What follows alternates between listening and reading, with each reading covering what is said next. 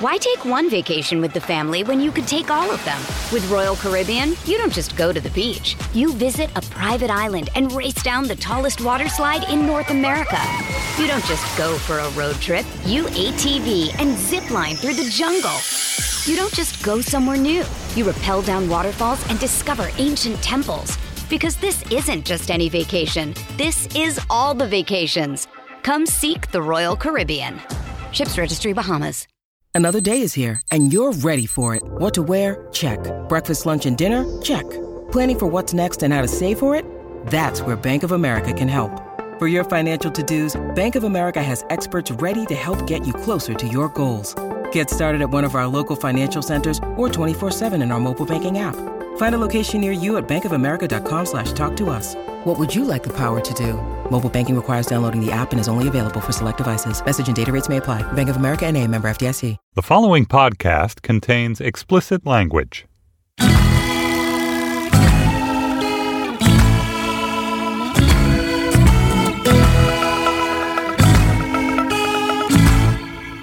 Hello and welcome to the Tiran and Sanafia edition of Slate Money, your guide to the business and finance news of the week. I have two co-hosts. I'm Felix Salmon of Fusion. I have two co-hosts. I have Jordan Weissman. Hello. Who has no idea what Tiran is. Is it Gaelic? I have You're not even going to Anna answer. Szymanski. Hello. Who has no idea what Sanafia is. Nope. And so, they're famously two important characters on Game of Thrones. No. Never Jordan watched actually an took episode. I started searching. I was like, no, that's not true. I've never watched Game of Thrones, but I'm pretty sure there are two characters called Tiran and Sanafia. We are going to find out what Tiran and Sanafia are later on in this episode. We are going to talk about cryptocurrencies. Not so much investing in them, not so much whether they have any value, but just the question of trading them. Is this something where, like, those red-blooded Wall Street trader people can make money just by trading them up and down? We're going to talk about that. We're going to talk about Neom, which is, I think, a character from The Matrix. And Mohammed bin Salman is 32. I hold that name is connected to The Matrix. So, yeah, I mean, The Matrix came out when he was, 19 or something? Oh, Younger than that. So wait, it's entirely possible that a Saudi prince is naming his $500 That's billion dollar That's what I'm megacity thinking. vaguely after his favorite sci-fi character. Yep. That's amazing. I also need to say that at the end of this show, Jordan, Anna, and I are going to wonk out about net interest margins, banks, funding costs, and all manner of incredibly wonky things about interest rates. We're going to answer the question of why bankers are so obsessed with high interest rates. Or higher interest rates. Higher interest rates. They want the Fed to, or some bankers want the Fed to raise rates. Why is that? We will answer that question if you are a Slate Plus member at the end of this show. If you are not a Slate Plus member, it is easy to become one if you go to slate.com/moneyplus. Anyway, let's talk about the first story in over a year, I think, which has completely displaced Donald Trump from my Nuzzle feed. It's really taken over the national discourse, this huge post-Weinstein explosion of stories about shitty, horrible men and their sexual harassment. And I feel like there's this huge, sort of cathartic, oh my God, we can talk about this and we can fire these people now moment going on in America. And this has happened even on Wall Street, if Fidelity Investments counts on Wall Street. Yeah. I mean, it kind of does. It counts. It's buy side. They're in Boston somewhere. Yeah. So, Anna, what happened at Fidelity? So at Fidelity, 2 portfolio managers were actually let go. And although we haven't received many details, it's definitely clear that it was because of sexual harassment violations. And particularly of one older manager who apparently there were just a number of violations over an extended period of time. And Fidelity had been known as actually caring a bit more about its female employees than other firms. So I think people were surprised. One of the few Wall Street firms which is run by a woman. Yes, but the other problem that Fidelity has is actually how their bonus structure works, because it's very dependent on your superior's reviews. And so that really causes a lot of people to not want to push back if there's any type of harassment, sexual or otherwise. So it's happening everywhere. The people are finally getting fired for this. And some of the news which has come out, I feel like the sort of financial, the sort of economics of sexual harassment, hot take of the week was, oh my God, Bill O'Reilly settled a sexual harassment suit for $32 million with one woman. Yeah, and that is an incredible amount. And it's interesting that he, obviously actually paid it himself. The company didn't pay it. So there were a few of these suits that got quietly paid off by 21st Century Fox, mostly with regard to Roger Ailes more than although there Bill were O'Reilly. some with Bill O'Reilly as well. And And then he just sort of eventually, maybe after Roger Ailes got ousted, realized that Fox wasn't going to be paying these things off for him. So he just started doing it himself. Yes. And I would actually argue that it's not the money itself that is the big deal here. Because even though I know $32 million sounds like a lot of money. It is a lot of money. It is a lot of money. But if you're talking about a company like Fox, I mean, even the $20 million with Gretchen Carlson, these are big amounts. These are not huge amounts for the company itself. But what is an issue is who it involves. And this is why it actually is material for the company. It's not that they paid out this money or that Bill O'Reilly paid out this money. It's that this money is related to some of the most important people in their company being ousted. And being allowed to keep their jobs, basically. Then eventually having to be let go. So to me, this is an interesting part of the story.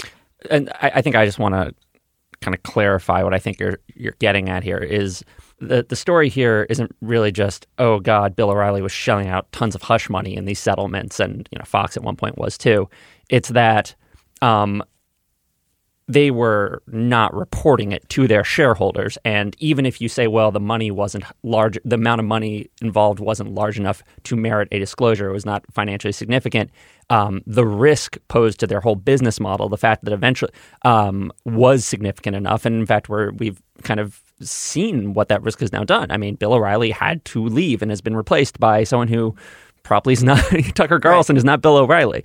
And more to the point, I mean, in terms of the business of 21st Century Fox, like who is in that 10 p.m. slot is much less important than the question of will the company be able to buy the 50% of Sky that it doesn't already own? And if it has been making all of these settlements and looking the other way as Bill O'Reilly has been making settlements, then that makes it much less likely that that deal is going to be allowed to go through. Exactly. And that's why this is material. So, I mean, look, obviously we all know that these, what's been happening at Fox, what's been happening in all these places is disgusting. But I think what makes this somewhat of an interesting financial story is the fact that up until very recently, i.e. the most recent financial reports, Fox and none of these companies ever report when they pay out this money. It just gets kind of tucked in. And that's important because as an investor, you don't know that there's this massive risk going on at the top of the company. When you're talking about O'Reilly's show, that was like, it pulled in like $450 million in like 2 years. So at what point is someone important enough to a company where their bad behavior merits a line in a quarterly report? It's tough. I mean, they usually have like the key man risk. Yeah. How do you define key man? I mean, Roger Ailes definitely was. Well, so I would say it's quite easy that if someone is important enough to a company that the company is willing to pay like hush money to make a sexual harassment case go away, then prima facie they're important enough that it should be disclosed. Yeah, although almost any company will pay money to make a sexual harassment for almost any employee, a company will pay money to make the sexual harassment case. I don't think that's true. I think the vast majority of low-level employees, if they get caught, being handsy or worse, like they just get fired, and that's what should happen. And you need to be pretty senior for the company to value you enough to not fire you. I think that's pretty patently untrue from everything. Well, I guess it depends on what your definition of low level is, but I think this past year and the revelations about what's happening at Uber and everywhere else is that what we've learned is that no, companies don't fire these low-level people. They keep them around. They move them around. They might not fire them, but they don't pay money to make the problems go away. They don't, settle suits like that. I would argue that it very much has to do with whether they are a quote-unquote high performer or not. Yeah. Right. Every company I've ever seen, like, if people are engaging in this type of behavior, but they're still bringing a lot of money to the company is almost certainly not going to fire them. That's why I actually think what we've been seeing over the past few months is actually kind of interesting, because this is not normally what has happened. Right. But then there's another very interesting angle to all of this, which is, why did Bill O'Reilly personally pay $32 million to settle this suit? This is actually a substantial amount of money for him, even if it's not for Fox News. And a lot of the reaction to this news was, oh my God, what unbelievably unspeakable things did he do to merit this $32 million settlement? And I'm sure that he did. And there was talk about non-consensual sex in the complaint, and which is also known as rape. And that's, definitely incredibly awful. But the financial calculus was really interesting. What was happening was that Lise Wheel filed this suit with surgical precision. Mm-hmm. She brought it to him just as his contract was coming up. And after Roger Ailes had already been fired, so his kind of harassy boss had already left, who was, sympathetic to him. And in the context of an environment where if she had gone public with this, there was no way he was going to get re-signed. And so he knew at the same time, he knew that Fox desperately wanted to re-sign him because Megyn Kelly had left and he was the only star left on the network.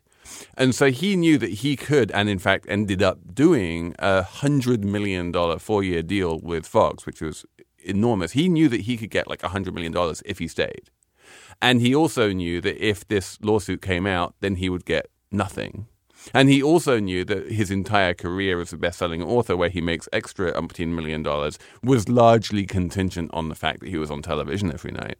And so put that all together and you get this massive carrot and this massive stick that he ends up with nothing if the suit is public, and he ends up with something more than $100 million if he makes it go away. And that gives him just a huge amount of incentive to pay a huge amount of money to make it go away. So fundamentally, it's worth more to him than it is to Fox to settle this. So she's going to put, or I guess, or she kind of played her cards well, and that he was then in a position where it's not surprising that he probably paid out more than he may have been likely to in a different scenario.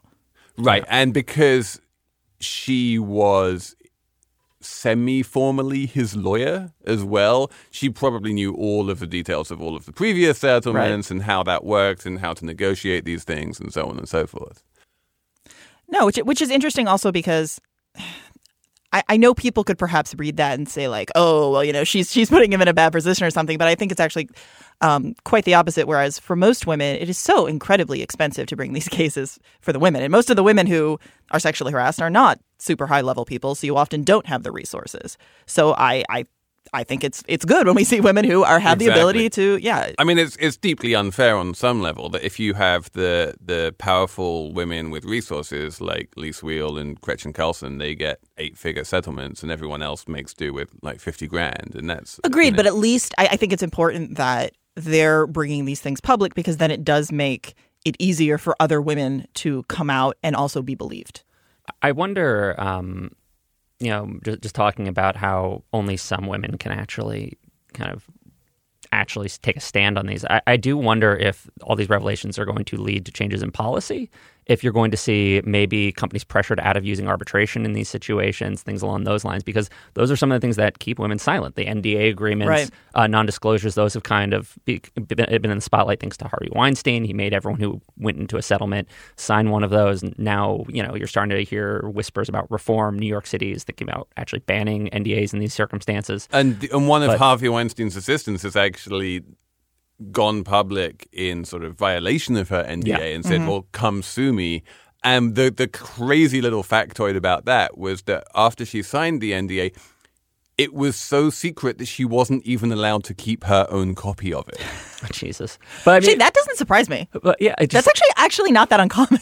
But how do you know what's in the NDA if you don't have a copy? You were supposed to have read it before you signed it. That's the thing, right? Like, women are having to break the law Yeah. in order to make change right now, and there just that should not be the case. There need to, like, if this just wave of revelations does not lead to some sort of change in the way we deal with this stuff or the rights that we give the harassed, it's going to be really frustrating. I completely agree with you. I think that is going to be the only thing that actually changes anything, because when you see the policies that are currently implemented, the like nonsense videos you have to watch, like those do absolutely nothing. Yeah, because we can't rely on every harasser being famous enough that caring. a large group of women are going to get attention for going public on Twitter with it, or that a New York Times reporter is going to go investigate the rumor mill. It's just not going to happen often enough. I mean, and even though we're seeing,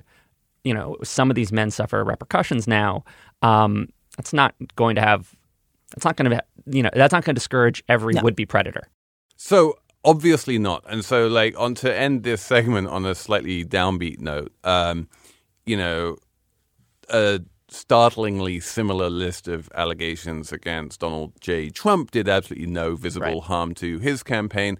And now we are hearing that Sinclair TV is still very, very interested in signing one Bill O'Reilly to appear on their station. So I guess my question for Anna is, what the fuck? It doesn't surprise me at all. I mean, this is the kind of thing that happens in every industry. People want to appear like they're doing the right thing. So when allegations immediately come out, everyone's like, "Oh my gosh, this is awful." Wait a little while. If it's a well-known man, eventually he lands on his feet. Well, I want to push back on that a tiny bit. I do think, at the risk of getting a little bit political, there is a conservative liberal dynamic at play here. And people have kind of written about this and looked at it. Sexual harassment is just not as big an issue among the core conservative audience. Yeah. Even among Fox News viewers, the issue with a guy having Ailsa O'Reilly, like you said, Felix, wasn't necessarily that they were going to hemorrhage viewers because of it. It was maybe advertisers would bail, and more importantly, the deal in Britain with Sky, the fact that it could get in the way of regulators there, approving that merger or that acquisition. Conservatives don't generally get worked up about this. They are willing to, vote for a president who has these accusations, and they're willing to, in fact, in some ways, it may draw them closer to a figure like O'Reilly because they feel like he's somehow been unfairly railroaded out of his, off of television. Yeah. Apple Card is the perfect cashback rewards credit card. You earn up to 3% daily cash on every purchase every day. That's 3% on your favorite products at Apple, 2% on all other Apple Card with Apple Pay purchases, and 1% on anything you buy with your titanium Apple Card or virtual card number. Visit apple.co/card calculator to see how much you can earn. Apple Card issued by Goldman Sachs Bank USA, Salt Lake City branch. Subject to credit approval. Terms apply. Okay, so let's talk about NEOM. NEOM, all caps. So first of all, let's talk about Davos in the desert. Yes. What was Davos in the desert? So this was a 3-day event in Saudi Arabia where so many of the heaviest hitters in finance here, BlackRock, Blackstone, HSBC, Credit Suisse, anyone you can think of, came to this conference as a way of essentially trying to get a piece of the honeypot that is the kind of quote unquote new Saudi Arabia. Or in that, like, if and when Saudi actually manages to sell all or some of Aramco, which is their oil company, that's going to release bazillions of dollars, I believe is the technical and it's not term, even and everyone wants some of those bazillions. Yes, and it's not even just Aramco. Aramco is definitely the biggest, but it's also lots of other state assets that they're looking to sell. Also, they now have a very, very large sovereign wealth fund that everybody wants some of that money to manage. And they've already given like $50 billion to SoftBank, and also a big portion to Blackstone as well, the infrastructure fund. And they also had a big investment in Uber that was direct. So they are just, the ones with the money. Everyone wants the money. And so they decide, or rather the new 32-year-old leader of Saudi Arabia decides that he's going to have a Davos of his own in Riyadh, because why not? And so he puts out the call and everyone dutifully turns up and appears on panels and, talks about synergies or whatever, fourth industrial revolution, whatever it is that people do in these places. And then they shake hands with whichever important Saudi person is there, and they hope that that's going to help them, position themselves to get the big deals. It's all kind of a little bit skeevy, and we wouldn't really. It would all be just like, okay, this is how business is done in Saudi Arabia, except for then, in the middle of this bizarre conference, they announce a whole new city. Yes, it's a great product reveal. It really is. Yes, it's so much like take Steve Jobs at the end. That's so much better. Just than one more thing. Anything Apple has ever done. Just one more thing. A $500 billion city. Anyway. Yes, yes. So, like many things, Mohammed bin Salman, i.e. MBS, has announced, this is almost certainly never going to happen. He tends to speak in hyperbole. He's not really great at following through with things, but this is all of one piece. And I actually think this is why this is important. It's not just, this story is bonkers. Let's just very quickly explain. So the story is that there's a particularly barren and uninhabited corner of Saudi Arabia up by the Gulf of Aqaba, where they have decided that they want to build essentially a second Dubai. Yeah, a giant city that's supposed to be entirely powered with clean energy. Everything will be with robots.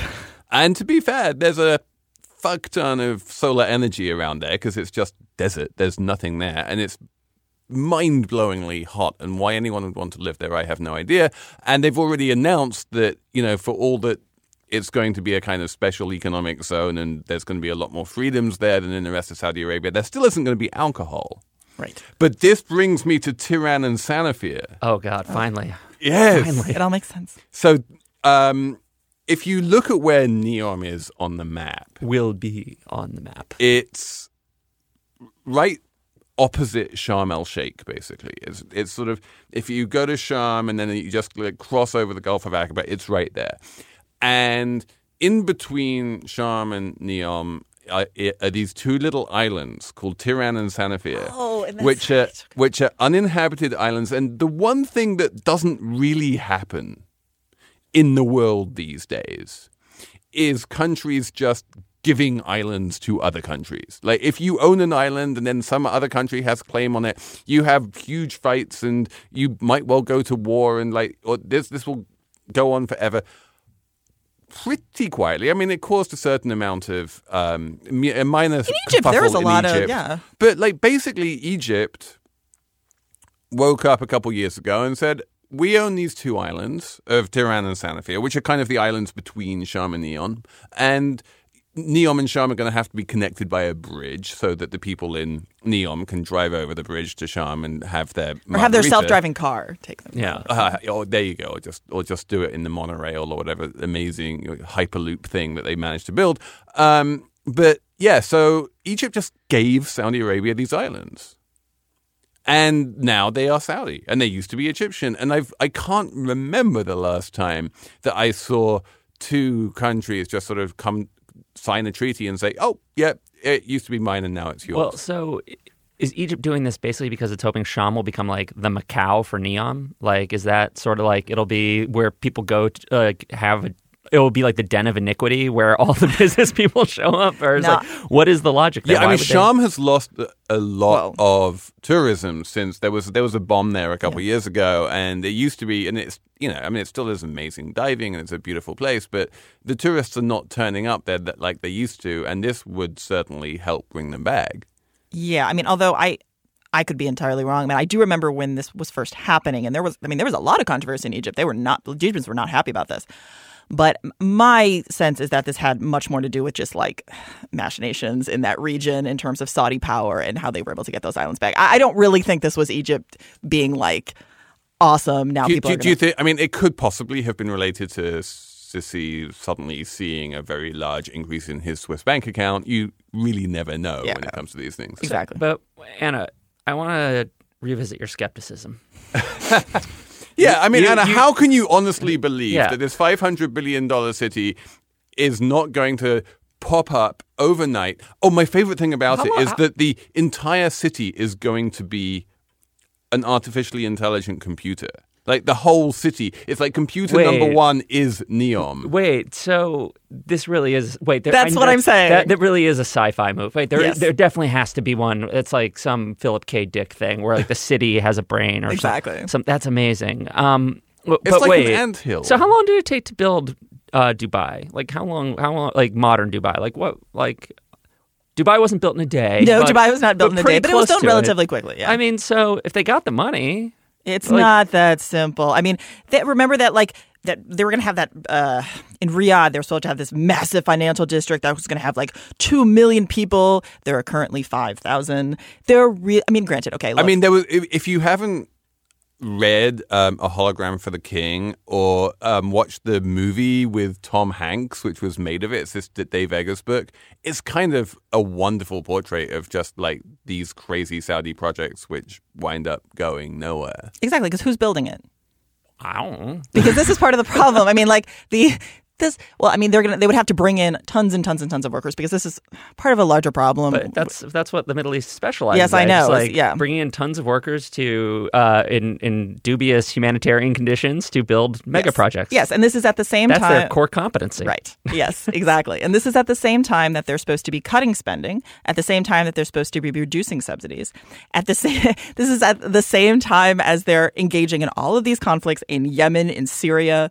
Okay. The beef with Qatar. But let me play devil's advocate here. I might not be the best devil's advocate, but I'm going to try. Could this be another part of their attempt to transition away from and like just from being a pure oil economy? it is, yeah. It's all part of It's that. all- yeah. it's all part of Vision I'm 2030, sorry, yeah. let me rephrase. Sorry. Could it be like could this be like a smart part of it? Because No. We're not arguing the merits of building a city. We're just saying it's not going to Okay, happen. but so you guys think it actually is a smart move if they could theoretically? If they could actually do it. I mean, if he could actually engage in a lot of the reforms he's talking about, opening up the economy, getting in more foreign investment, getting people because right now, like 2/3 of the population that are working work for, the state companies. They don't really do anything. I mean, if he could actually modernize the economy, and that would be wonderful. It's never going to happen. Okay. Right. I mean, it's still far from clear that they're even going to manage to get Aramco listed, which is Yes. kind of step one on all of this. There are so many dominoes which need to fall before, you wake up one morning and there's this sort of Oz-like city in the middle of the desert. And it's a really kind of, I mean, it's strategically important location right at the bottom of the Sinai Peninsula, but it's also, as anyone who's seen Lawrence of Arabia will tell you, like the most inhospitable place on the planet. And it regularly gets up to like 50 degrees Celsius. It's not somewhere you want to have a city. So yeah, that is one thing I immediately started thinking about when I read this story or read about it. Was just most of Saudi Arabia is supposed to be just heat blasted thanks to global warming. I mean, it will almost entirely be uninhabitable. But I mean, that place is already at that point. Maybe this is like a trial run. You build somewhere, it's like, okay, no one could live here anyway. If we can make a city thrive in this environment, maybe we can salvage Riyadh down the line when we have to. I don't know. That's just a theory. Oh, and just for the record, Dan, you can come in and do. Dan, you just made this unbelievable face when I said 50 degrees Celsius. He's like, no one knows. We're American here. We don't know about Celsius. I mean, it's true. It's true.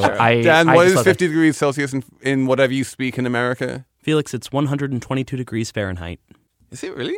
I thought it was more than that. I mean, that's fucking hot. That's a lot. That's pretty hot. Yeah, I don't care if okay. I don't care if it's a dry heat. Yeah. Why take one vacation with the family when you could take all of them? With Royal Caribbean, you don't just go to the beach. You visit a private island and race down the tallest water slide in North America. You don't just go for a road trip. You ATV and zip line through the jungle. You don't just go somewhere new. You rappel down waterfalls and discover ancient temples. Because this isn't just any vacation. This is all the vacations. Come seek the Royal Caribbean. Ships Registry, Bahamas. All right, let's have a fun little Bitcoin segment.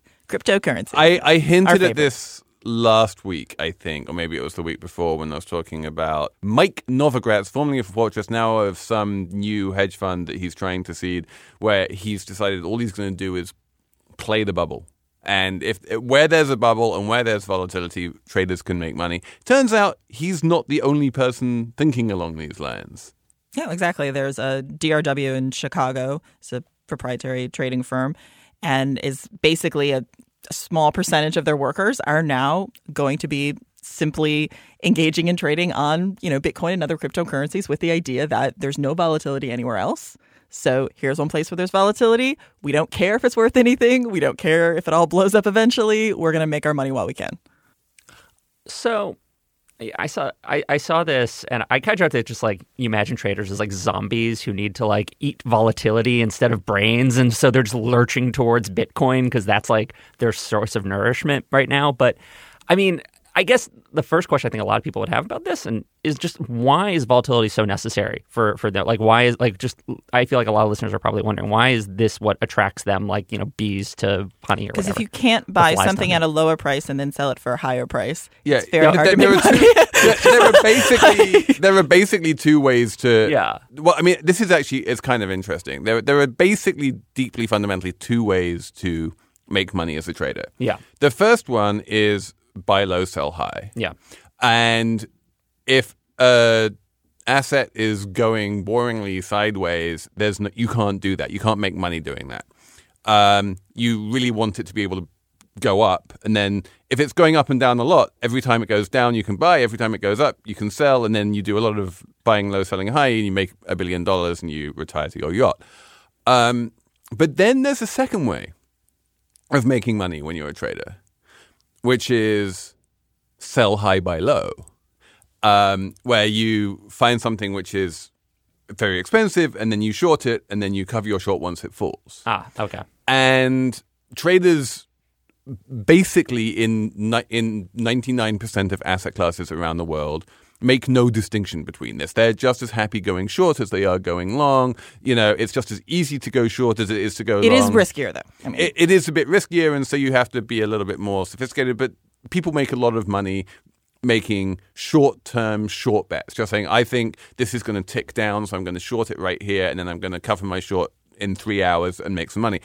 That bit is the bit which no one has really managed to institutionalize in the crypto coin space. Well, because it strikes me as like completely fucking bonkers, right? Oh, yeah. Like, because with shorting, your losses are potentially infinite. Yeah. And you see these giant spikes in crypto prices, and no one really knows what. Based on nothing. Yeah, it's like it could just be irrational exuberance. It could be China. Some people think sometimes, but then decide it isn't China at others. It could be drugs. It just no one really knows, and so it seems to me kind of just like gambling. Yeah. Well, no, I mean, shorting is dangerous, and you can lose a lot of money in it. And anyone who remembers the history of the Porsche share price will tell you that you don't need to be in crypto coins to see crazy, irrational spikes, which will, bankrupt a whole bunch of people who were short. Wait, what happened to Porsche's share price? I don't know this story. So there was the mother of all short squeezes in Porsche. And I believe that at one point, Porsche was like technically the most valuable company in all of Europe or something. It was certainly much more valuable than Volkswagen, which it was a subsidiary of.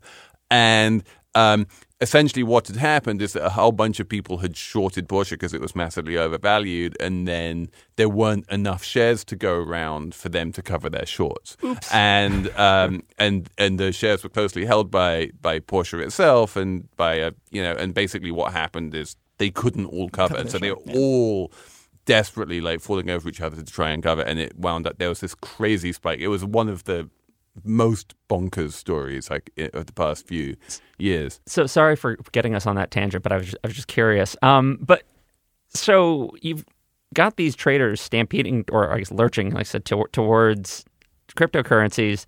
What's even weirder to me about it, though, is that some of these are high frequency trading firms, you can't do high frequency trading. That was my favorite part of this story is that like these are high frequency trading firms, and they're trading on like Skype. Yeah. And like by the phone. Like it's amazing. Yeah. So I think that doesn't sort of strike me as that weird. The way that high frequency trading works is you just want to be able to trade faster than the other guy. It's not that you need to do it within milliseconds. It's just that you need to be faster than the other guy. And so long as you, especially in Bitcoin, the latency is very long and it can take, half an hour to settle a trade. But you can, if you do it in half an hour and the other guy is doing it in 31 minutes, then you're faster than the other guy and that's the only thing that matters. Yeah, no, it's true. Although it's interesting because usually also in high frequency trading, you're making your money on volume. Like it's small movements you're taking advantage of. And that is why these traders are now emerging and haven't been around for the past few years, because it's only now that we have enough market cap that you can actually get the volume necessary to make money. If all of Bitcoin was worth less than $1 billion, then there was no real opportunity there. Now, the market cap of Bitcoin plus Ether plus Litecoin plus all of the others, Ripple and all the rest of it is large enough that there's opportunity to make money up, make money down. And also, increasingly, there are true believers out there who are sitting on large stocks of Bitcoin and Ether and just saying, I'm going to hold this for 100 years. And hey, yeah, if you want me to lend it out to you and do a kind of repo transaction so that you can short it, fine. I will do that contract. You're a large Chicago-based financial company. I'm not going to worry too much about you defaulting on your margin. Yeah, it does amaze me though, because it just seems like, I think we can all agree that obviously like none of this cryptocurrency is an actual like real asset. So then I guess if you're saying it's like a currency, but then it seems to be just a tool of trading and nothing else. Right. But like it's glorious. It's the purest form of trading. I was going to say, it's almost, that makes it more like a currency. And so yes and no. So could this actually, so now that you have traders or like firms that are trying to make money off it, could this lead to kind of a more liquid market and actually help it act a little bit more functionally? So the shorting, yes. So Anna says no, I say yes. If Fortress and all these other companies really start managing to construct an infrastructure where you can short these assets as well as go long, then yes, that will definitely help liquidity, because one of the reasons why you've had these bizarre volatility spikes and difficulty trading it is precisely because there was no mechanism for shorting it. If you have a mechanism for shorting it, then at the margin, yes, that will make it more liquid and easier to trade. Perhaps. But again, this is a currency that you can't really use to buy anything. You simply are using it to sell to someone else because you think there will always be someone else down the line who will think it's more expensive. It's not an asset. It's not based on anything. Sure. Yeah, that's all taken for granted. Look, short term, sure, makes sense. If you're not an investor and you're just a trader, fine. Like, go to it. Ride that bubble. Exactly. Like, okay. More power to you. But do I think this is actually going to become like a real market as it currently exists? No.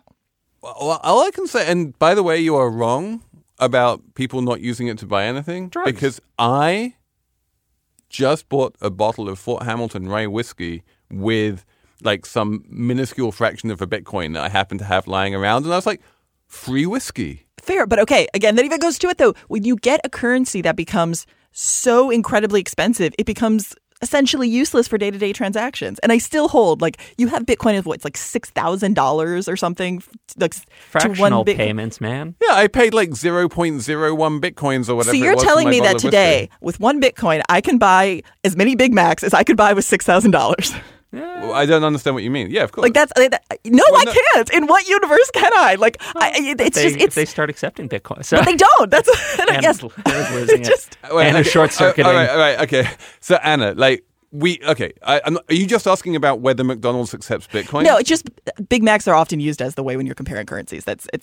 But my point is that I'm not arguing that this couldn't exist as a currency and that in small measures it may not exist as a currency. But in general, it has a value that often doesn't relate to real transactions, except people simply trading it with the idea that someone else down the line wants it more.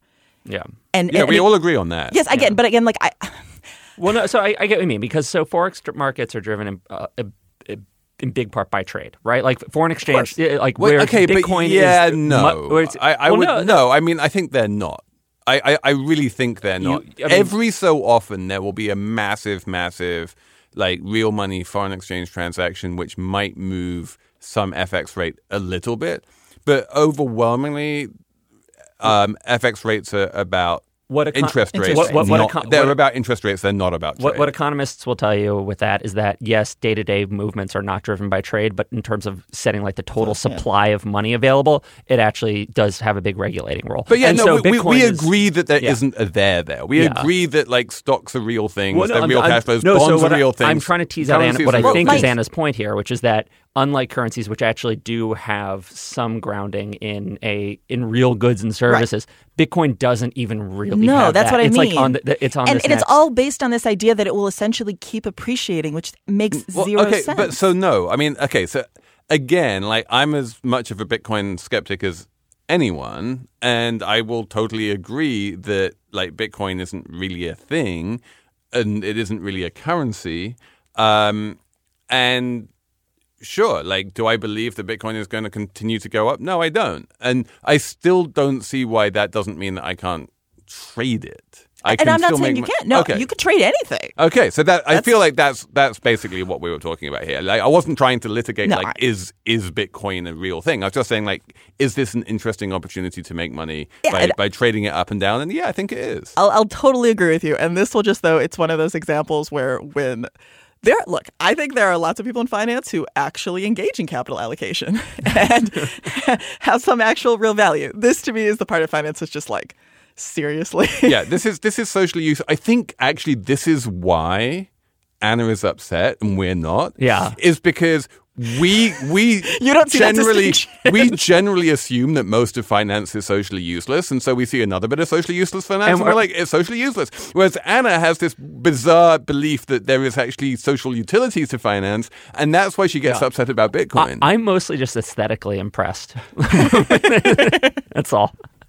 This episode is brought to you by Progressive Insurance. Hey, listeners, whether you love true crime or comedies, celebrity interviews, news, or even motivational speakers, you call the shots on what's in your podcast queue, right? And guess what? Now you can call the shots on your auto insurance, too. Enter the Name Your Price tool from Progressive. The Name Your Price tool puts you in charge of your auto insurance by working just the way it sounds. You tell Progressive how much you want to pay for car insurance. Then they'll show you a variety of coverages that fit within your budget, giving you options. Now, that's something you'll want to press play on. It's easy to start a quote, and you'll be able to choose the best option for you fast.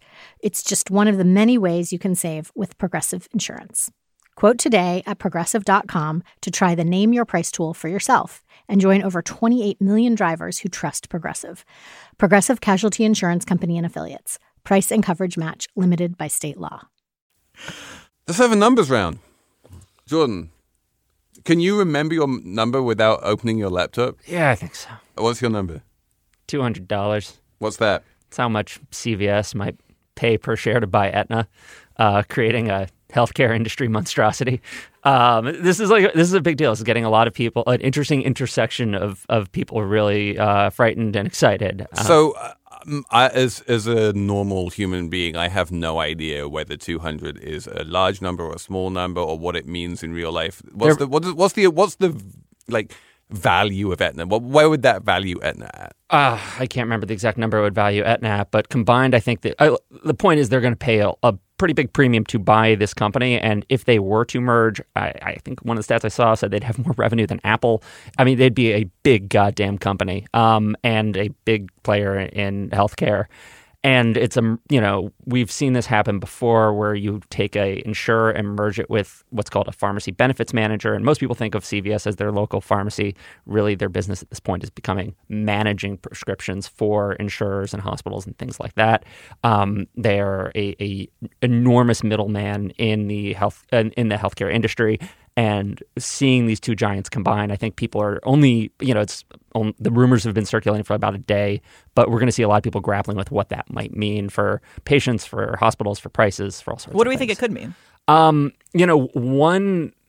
think this is a very long conversation. There's some, there's been a lot of debate about whether or not it's actually better to combine a pharmacy benefits manager with an insurer, and if that could do some good.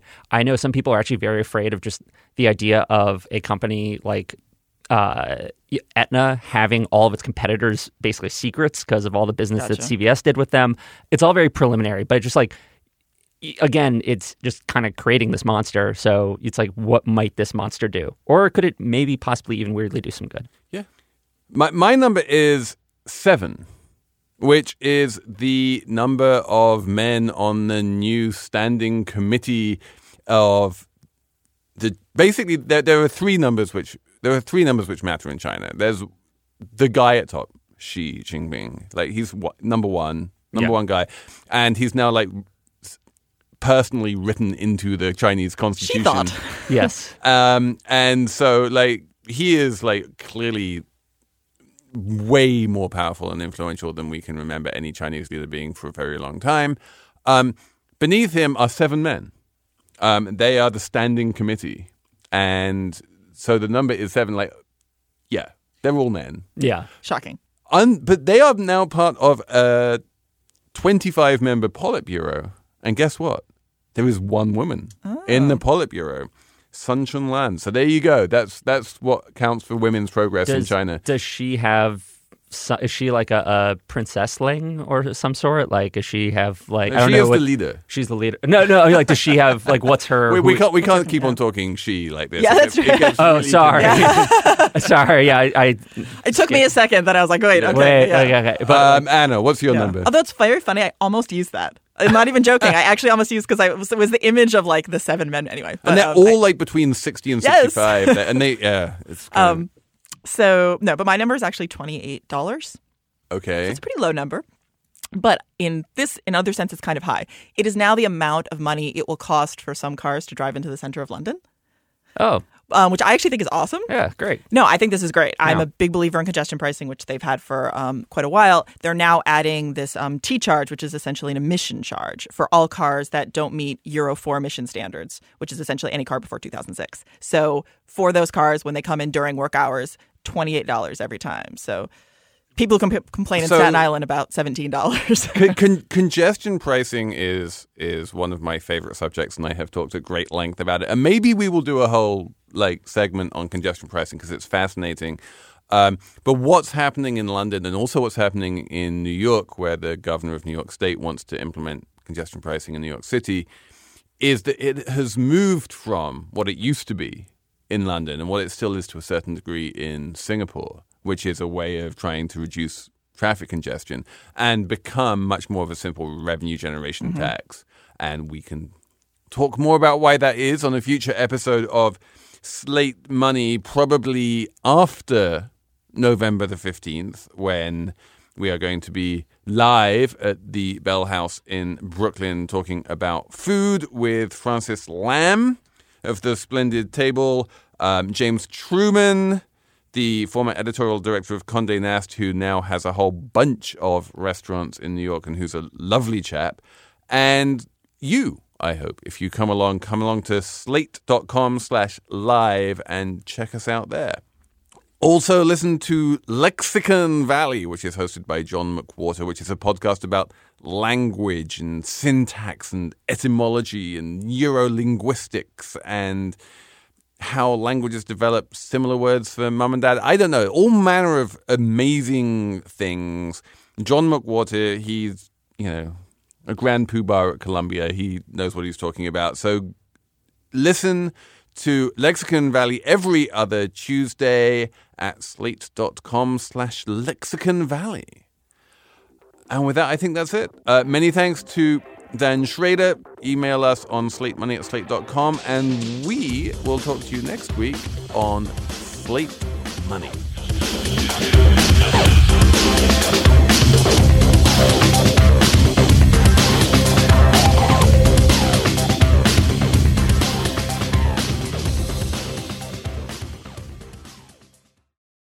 This is the story of the one. As head of maintenance at a concert hall, he knows the show must always go on. That's why he works behind the scenes, ensuring every light is working, the HVAC is humming, and his facility shines. With Grainger's supplies and solutions for every challenge he faces, plus 24/7 customer support, his venue never misses a beat. Call quickgrainger.com or just stop by. Grainger, for the ones who get it done.